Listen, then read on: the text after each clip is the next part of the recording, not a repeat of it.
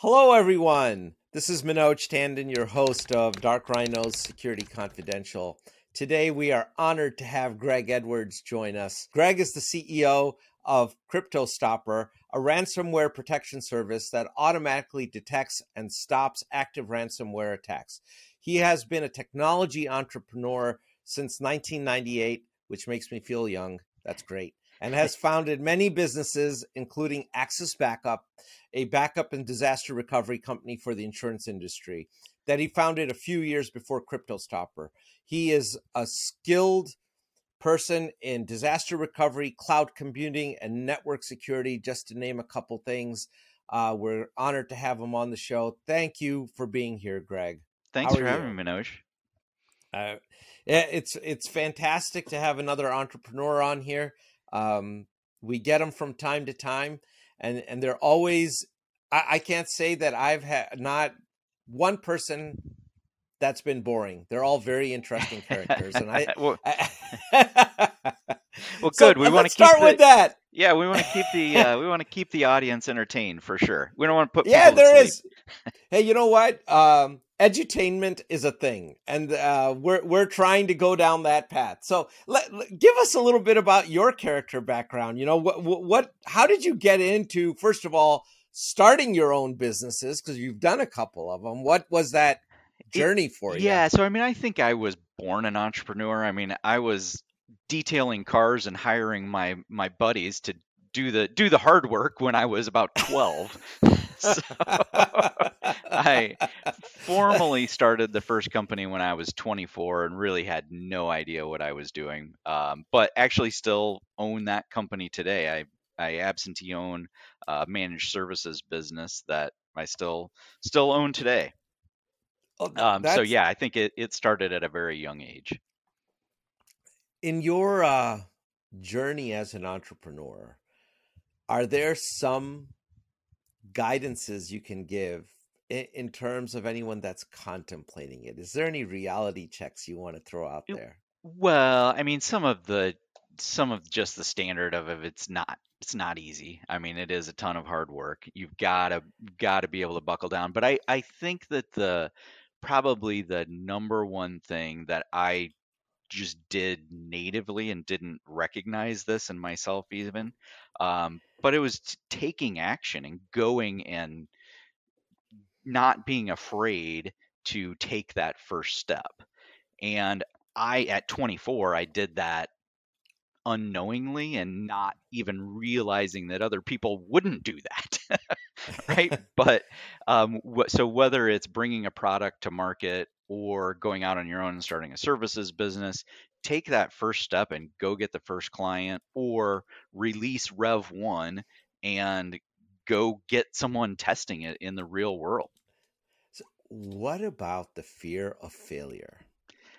I mean, again, so that's something that I did, fortunately or unfortunately, did not have. I didn't ever have a fear of failure. Now I've grown into that with age, and I think that the more because I'm a fail fast kind of entrepreneur and go iterate and try the next thing and make sure that it's working, and if you fail, you've got to learn from it. So but you can't be afraid of failure.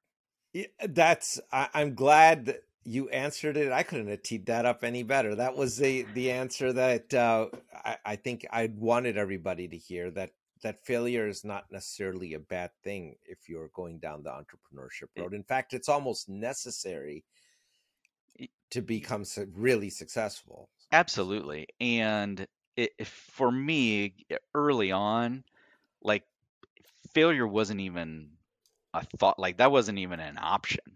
And so now I view failure as a positive thing, and there are failures that certainly still happen, but you've got to learn from those and take it for what it is. That not every I mean, if you never try anything, you'll never fail, right? So That's true. but don't be that person. Yeah, that won't be a very interesting life, will it? Right. So I guess before we move into some hardcore cybersecurity topics here, I just on the subject of entrepreneurship, do you think that this is something that could be taught in school? Absolutely. I mean, I think that there is an element, like if you look at it in a sports scenario, there's an element of talent for sure, but I think entrepreneurship is something that can be taught. And I think talking through dealing with fear, dealing with failure, those are the biggest things. It's not, I mean, anyone can come up with lots of ideas. It's a matter of implementing and not fearing that failure to go do it. And then, then you have to be able to execute. And there's a big difference between entrepreneurs that can go start something and get it from 0 to 1 between and other entrepreneurs that can get it to 0 to 10 million. That's And they are very different skill sets, actually. very different. Yep. And I'm one that I'm the 0 to 10 million, but not the 10 million to 25 million. Yeah, I'm and ready to turn it over to someone else at that point. and it's important to know that. But that is where all the innovation happens. Yeah, Right? Absolutely. That's the fun After stuff. that, you're getting into operational effectivity, right? Right. Which becomes an analytical exercise, and I guess that was the point in asking the question, because at the university level, when we see a lot of the curriculums for these, and I love picking on them because you look at the entrepreneurship programs, they're often based on a lot of analytical, objective things, which is important, like how do you analyze the market, how do you gauge yourself against the competition. Okay, those are all fun things, but what you spoke about, that fear of failure, getting over, taking that first step, that's where the real magic is. And yeah, and you got It it, is. Well, I yes. think at the university level that a lot of the entrepreneurship programs have come out of their MBA programs. They And have. it's very, very different skill sets between related, but very different skill sets between an MBA program and an entrepreneurship program. I couldn't agree with you more. So with that being said, let's talk about CryptoStopper. All right, How did let's this talk come? about some. How did Yeah. Yeah? How did this company come about? What's the story? What's the backstory here? Yeah, so I started an offsite backup and disaster recovery company in 2007. And we started seeing the rise of ransomware as far back as 2012.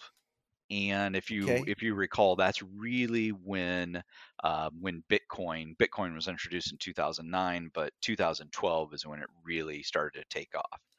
And if you look at the rise of ransomware, it completely coincided with cryptocurrency becoming available and mainstream.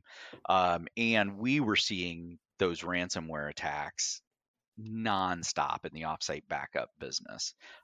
We did Really? so. To give an example of we weren't a huge company specialized in insurance agencies, but during Hurricane Sandy, we did 9 simultaneous recoveries on the East Coast. Uh, Wow.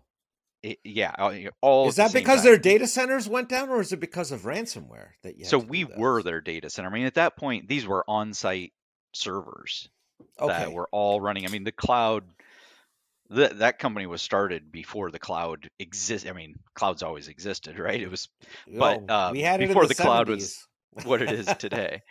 Um, but 9 simultaneous recoveries during Hurricane Sandy. We then had a follow up of one weekend that we did 13 simultaneous recoveries because of one ransomware strain. So I was seeing this happening in real time and knew that this problem was, I mean, I knew probably in 2014, 2015 timeframe is when I knew this is going to be a serious, serious problem. And it was a good time. So I exited from the offsite backup company in 2016 with no real intent of developing our own software, Okay. but with the intent of starting an MSSP to to go similar to Dark Rhino to go protect companies and put in the right tools. Well, we were using advanced EDR.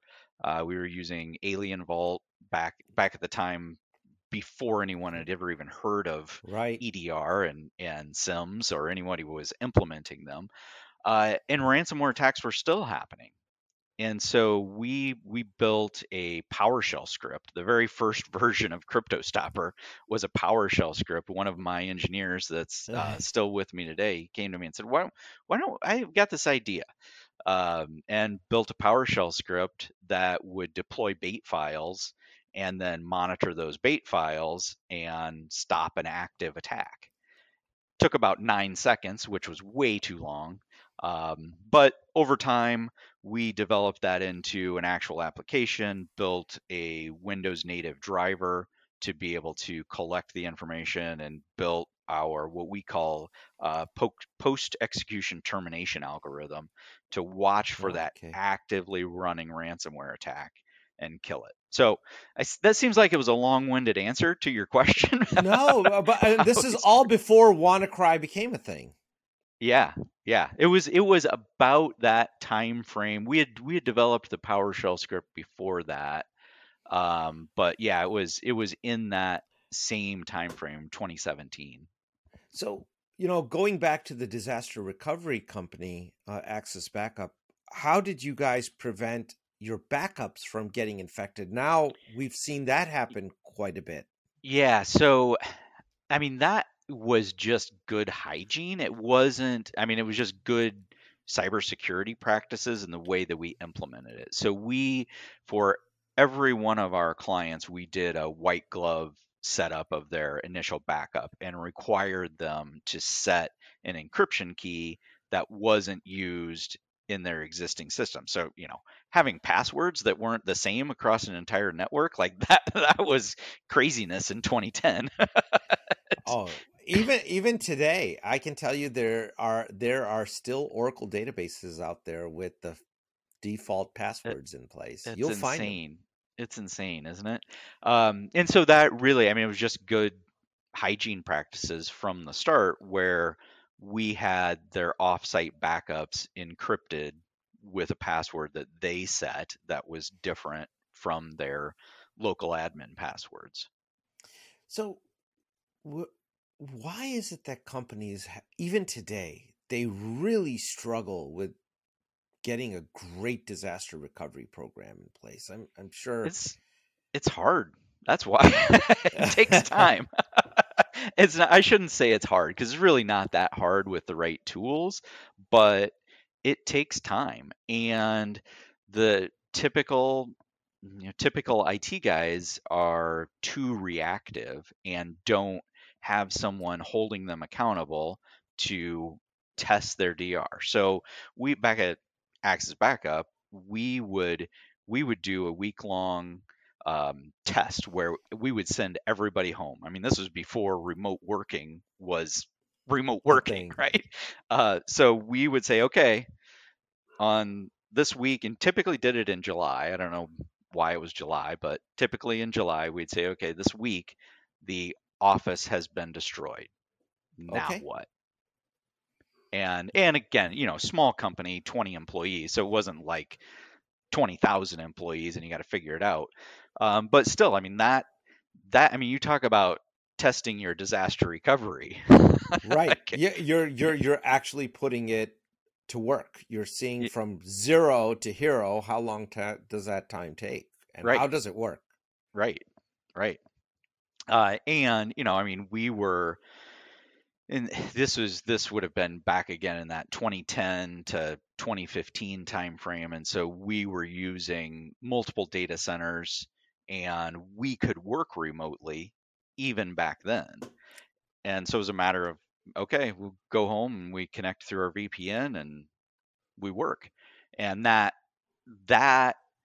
being able to do that is very different between a 20 employee company and even a 200 employee company. But testing the DR isn't that much harder. But that's really what it comes down to, is actually not just doing a tabletop test, but actually recovering and how long, what is that real RTO number, not just a target of what we think it is, but what's it Right. actually going to take. Yeah, and I think this is where the executive team has to get on board and understand how critical that exercise is, and not just be an impediment in the way of it. Absolutely. Because I can, you have to go with the assumption, and anyone listening, it's, there will be an attack. It's just the fact that it hasn't happened to your firm is a matter of providence. It's just, Absolutely. Yeah. you Yeah. know, I mean, we both know that putting in the layered security, doing defense in depth, like those are all the right things to be done. And even when you do that, you can't guarantee 100% protection. you cannot. You're You're exactly correct. you're making yourself a harder target.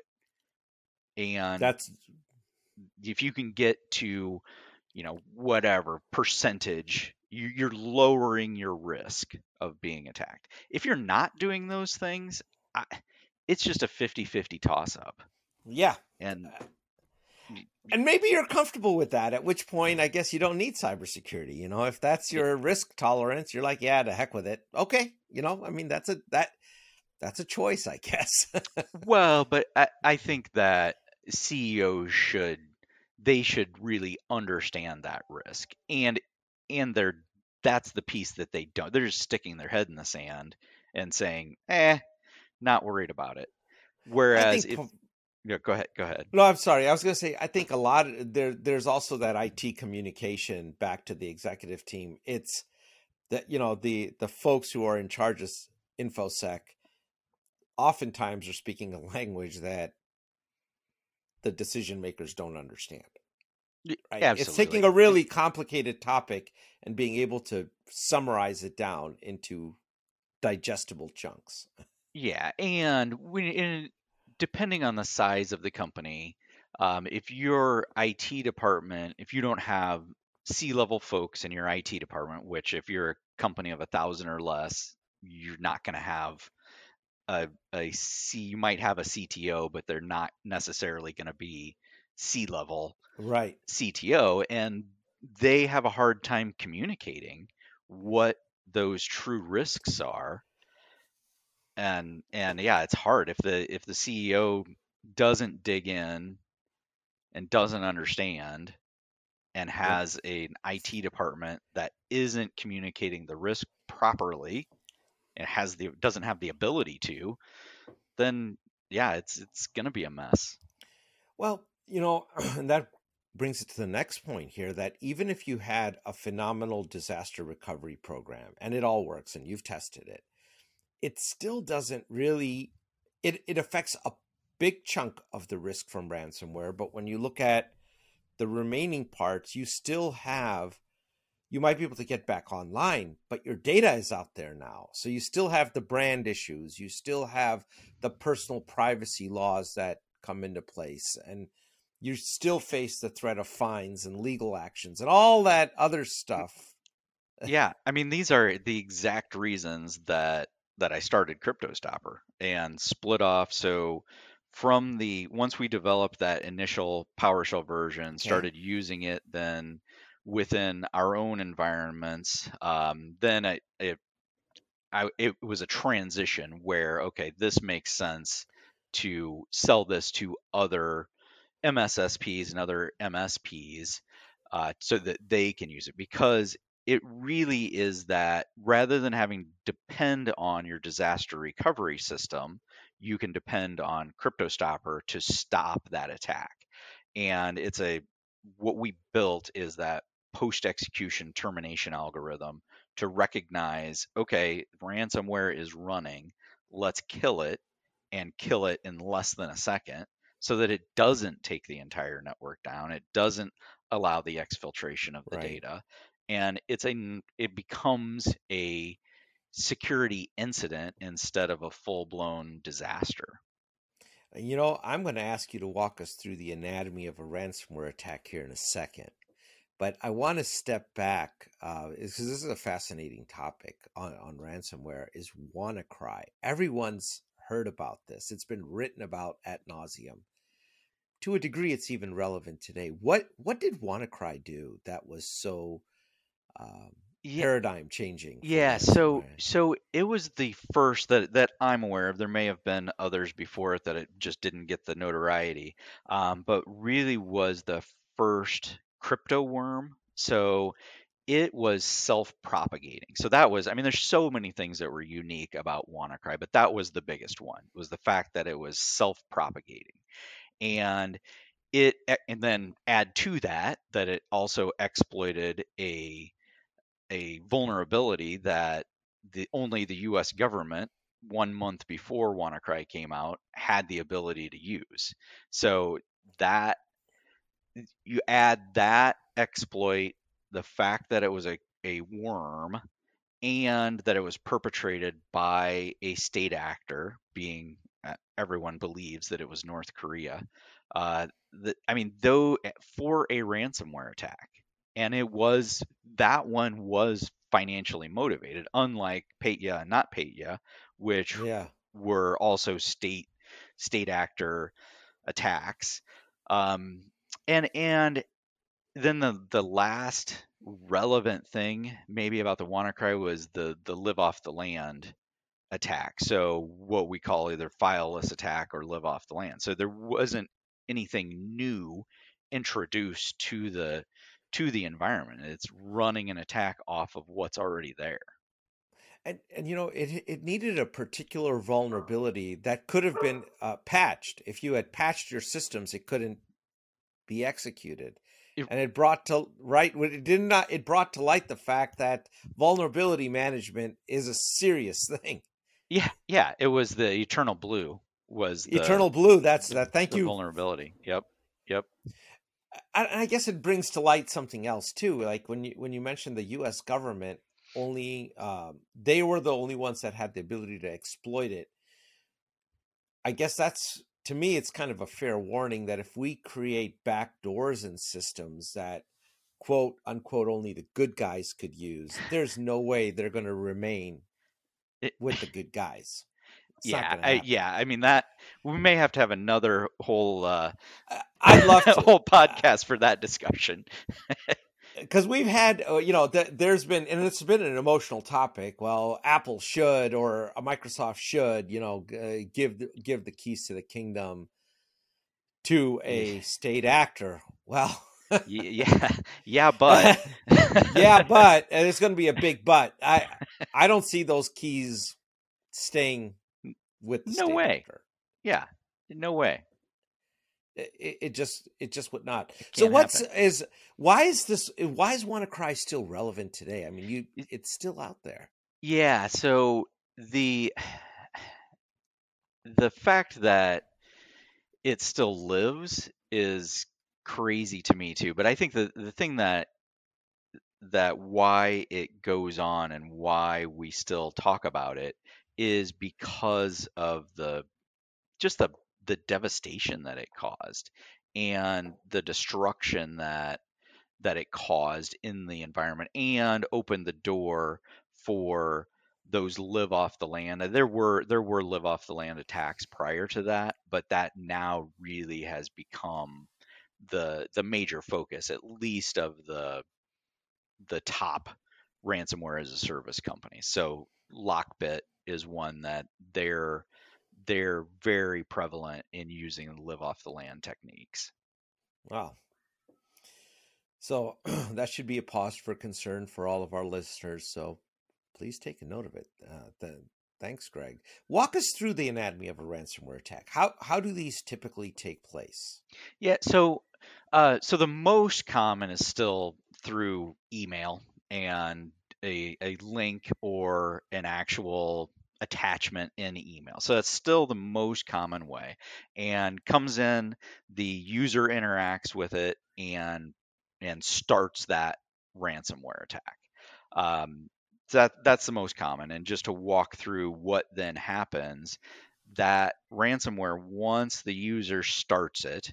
then it enumerates typically the network. And so it goes out and looks for any network shares, any files that are out there, and makes a determination. This isn't it's all scripted, so it's not necessarily a human making that determination, Okay. but then starts attacking those data folders, and whether it encrypts and then exfiltrates or straight encrypts to begin with, um, it it starts encrypting files and destroying the network without anyone typically even knowing that it's happening. So that's, So, yeah, go ahead. so question on that. So as soon as this process kicks off, does the ransomware not phone home? At what point does it phone home? When would a SOC notice this? Yeah, so I mean, totally depends on the variant, but it wouldn't necessarily phone home immediately. If it's an attack with an attachment and it's running and doesn't need to phone home, then it won't phone home Okay.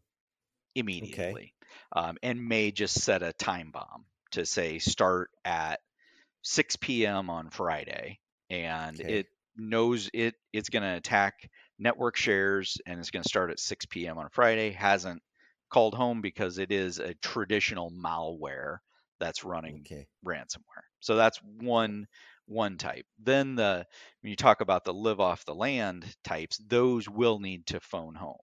So that would be more, say, a user clicking on a link or exploiting a vulnerability, where then it's running a remote script. So then that's where it's going to phone home. But the thing is that these phone home calls they're not going to necessarily known bad actors, because those bad actors, I mean, they're constantly changing their server to phone home to. So That's right. it's not, so the SIM isn't necessarily going to pick up on that as an IOC yet. Yeah, because even if you're watching the domains and you have domain lists of known bad actors, there's a good chance it's going to get missed for Yeah. exactly the reason you just mentioned. Yeah, I mean, you've had to have seen, I'm sure within your guys' environment, you've seen these brand new Oh command and yeah. control centers that they're not on any list yet. Well, one of the things that we've done, and this is a little tidbit for all the IT people out there or InfoSec people that they could probably try, and it's an interesting exercise, is as part of your network that is observable, put a completely Cyrillic configured system on there with a Cyrillic keyboard and whatnot, right? And see what happens, because you never you don't want to attack the Russian government, right? If you're a bad actor, because they don't like that.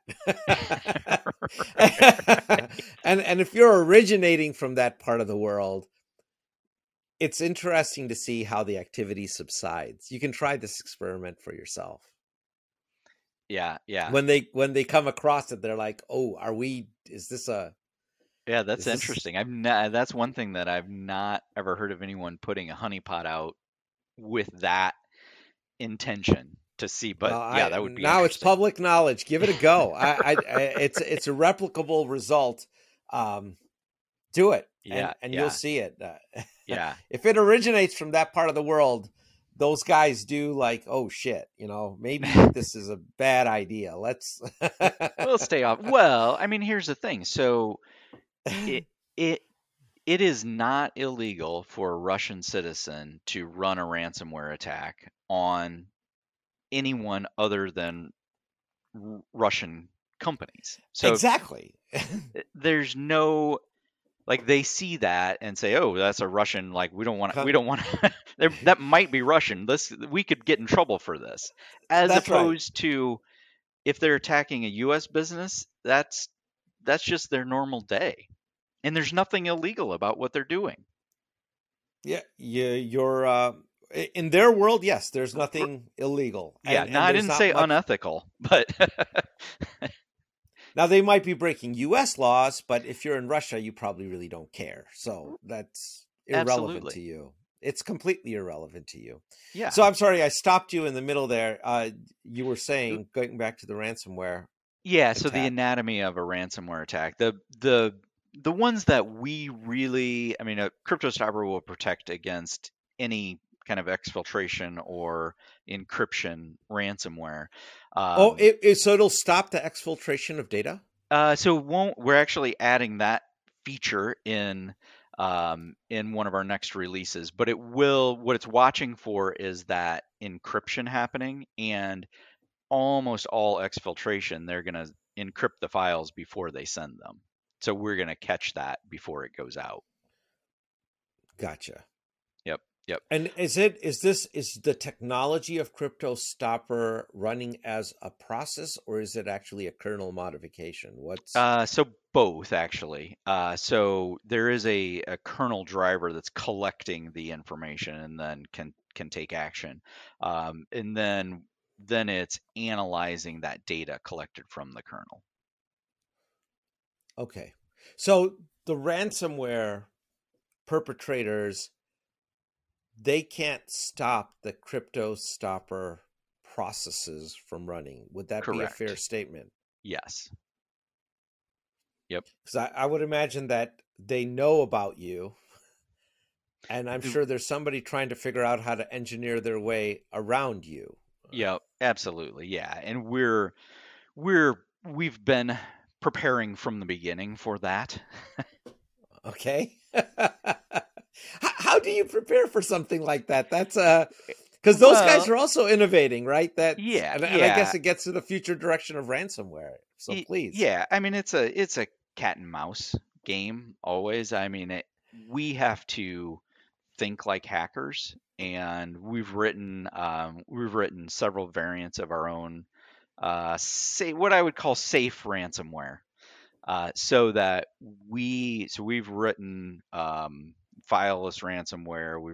We've got an attack simulator that we run, um, and so really understanding what those attackers, what are they going to do? What are they going to do to try to get around us? And always innovating to stop what we believe is going to be that next attack vector. And it's not so much about the attack vector for us, it's more about how does the attack take place, like what's Okay. once it runs, because again, we're on the damage control, not the prevention side. So this is post execution. Ransomware is now running, and that's actually easier from a protection standpoint and a damage control standpoint than prevention.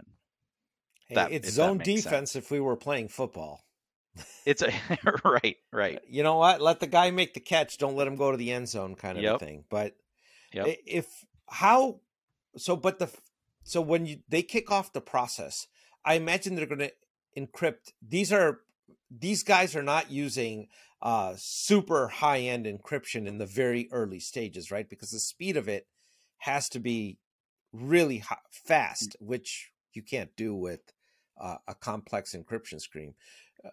What How much damage is done on that initial system, or is that itself contained as well by Yeah, CryptoStopper? so typically what we'll see is anywhere from on the low end, one or two files to about a dozen files that are hit before Got CryptoStopper it. will kick in.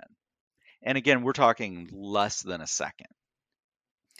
And are you able to decrypt those dozen files that? So we don't. So that's another feature that we haven't Okay, added in yet, and really rely on backup and your traditional recovery got for it. that.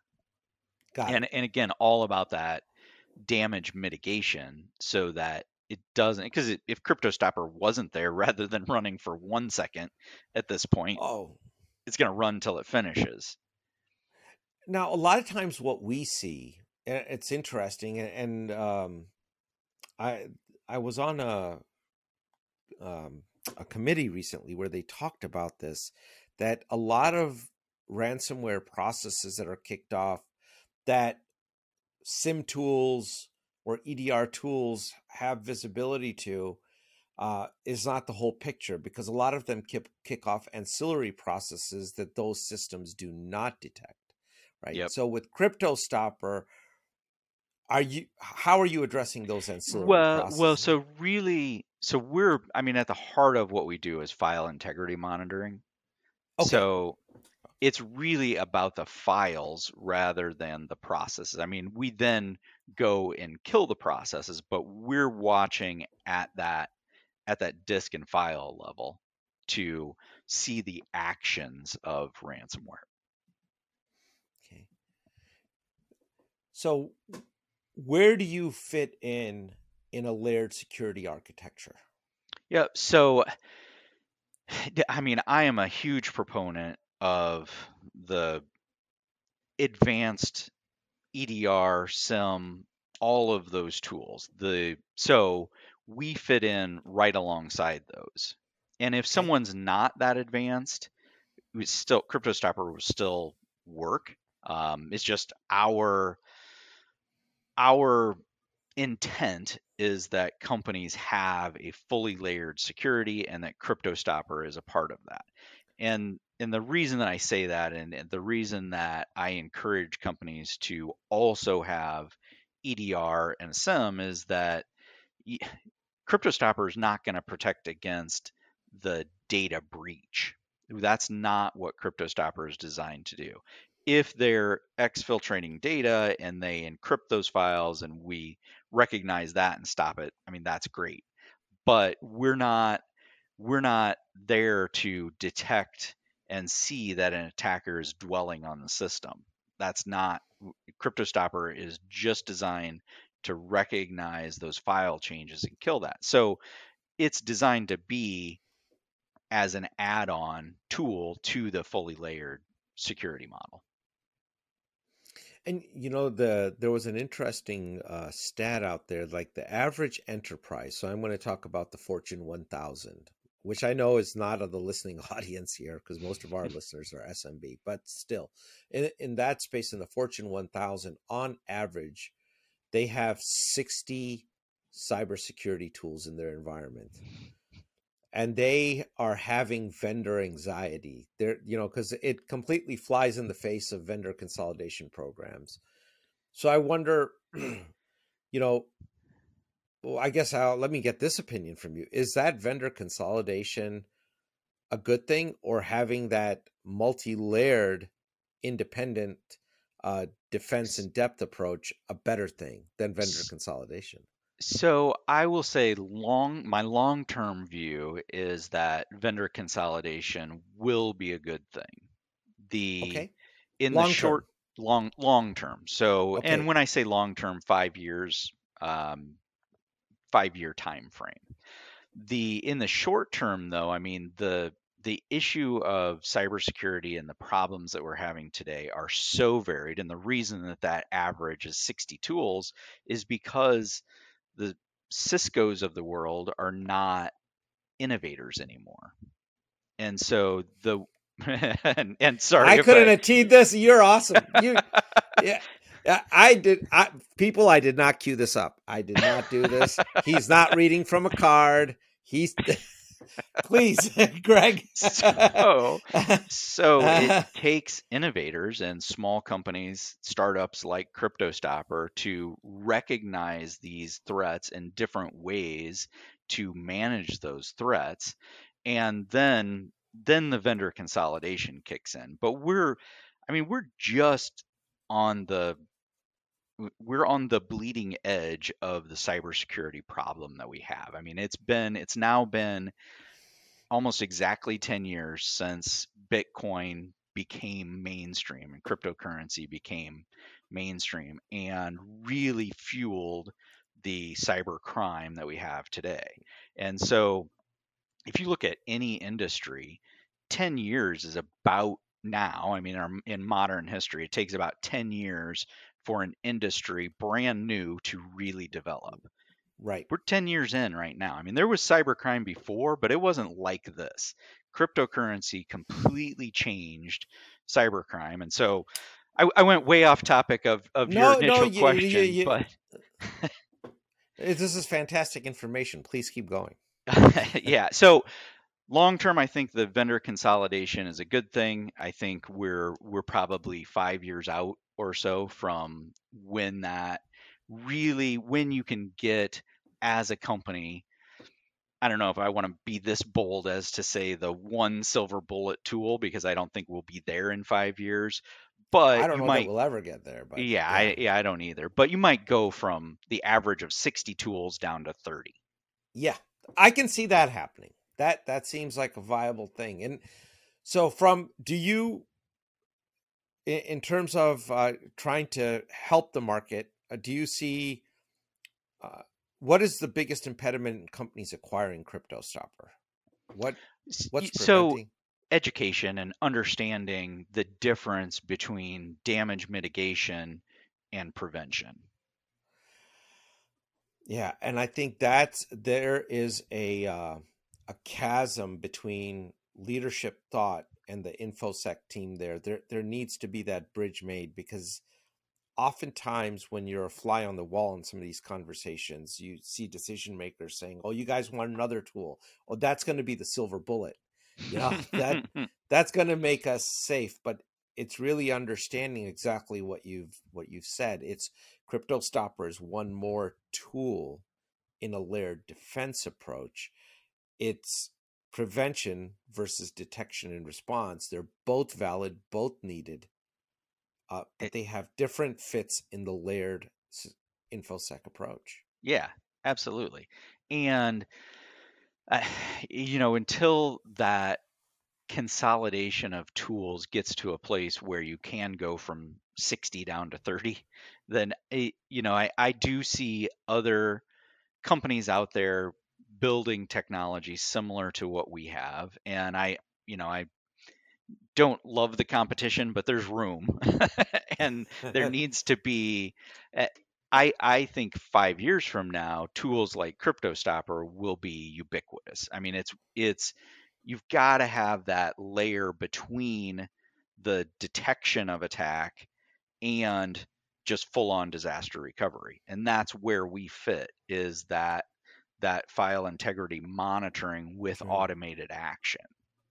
And it's a prior to CryptoStopper coming out, I mean, there really were no other companies that were thinking about it in that way.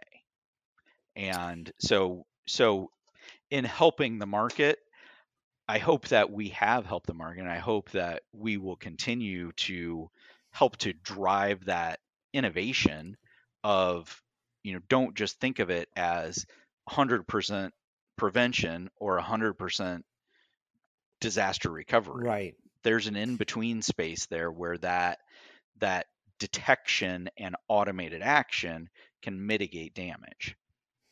Absolutely. I agree with you. I agree with you completely on that. Is your is your technology geared more towards the enterprise, or is the acquisition is it affordable by even mainstream companies, small Affordable medium by business? mainstream companies, yeah. So, and we really have focused on the the SMB space through Okay, managed service providers and MSSPs. fantastic. I That's important. That well, then you're on the right show because that's the majority of the Perfect. Perfect. that's the majority of the audience. So I know we're down to 3 minutes here. I wanted to give the floor to you to speak about anything you want to talk about in regards to anything that you have coming up, anything you want to plug.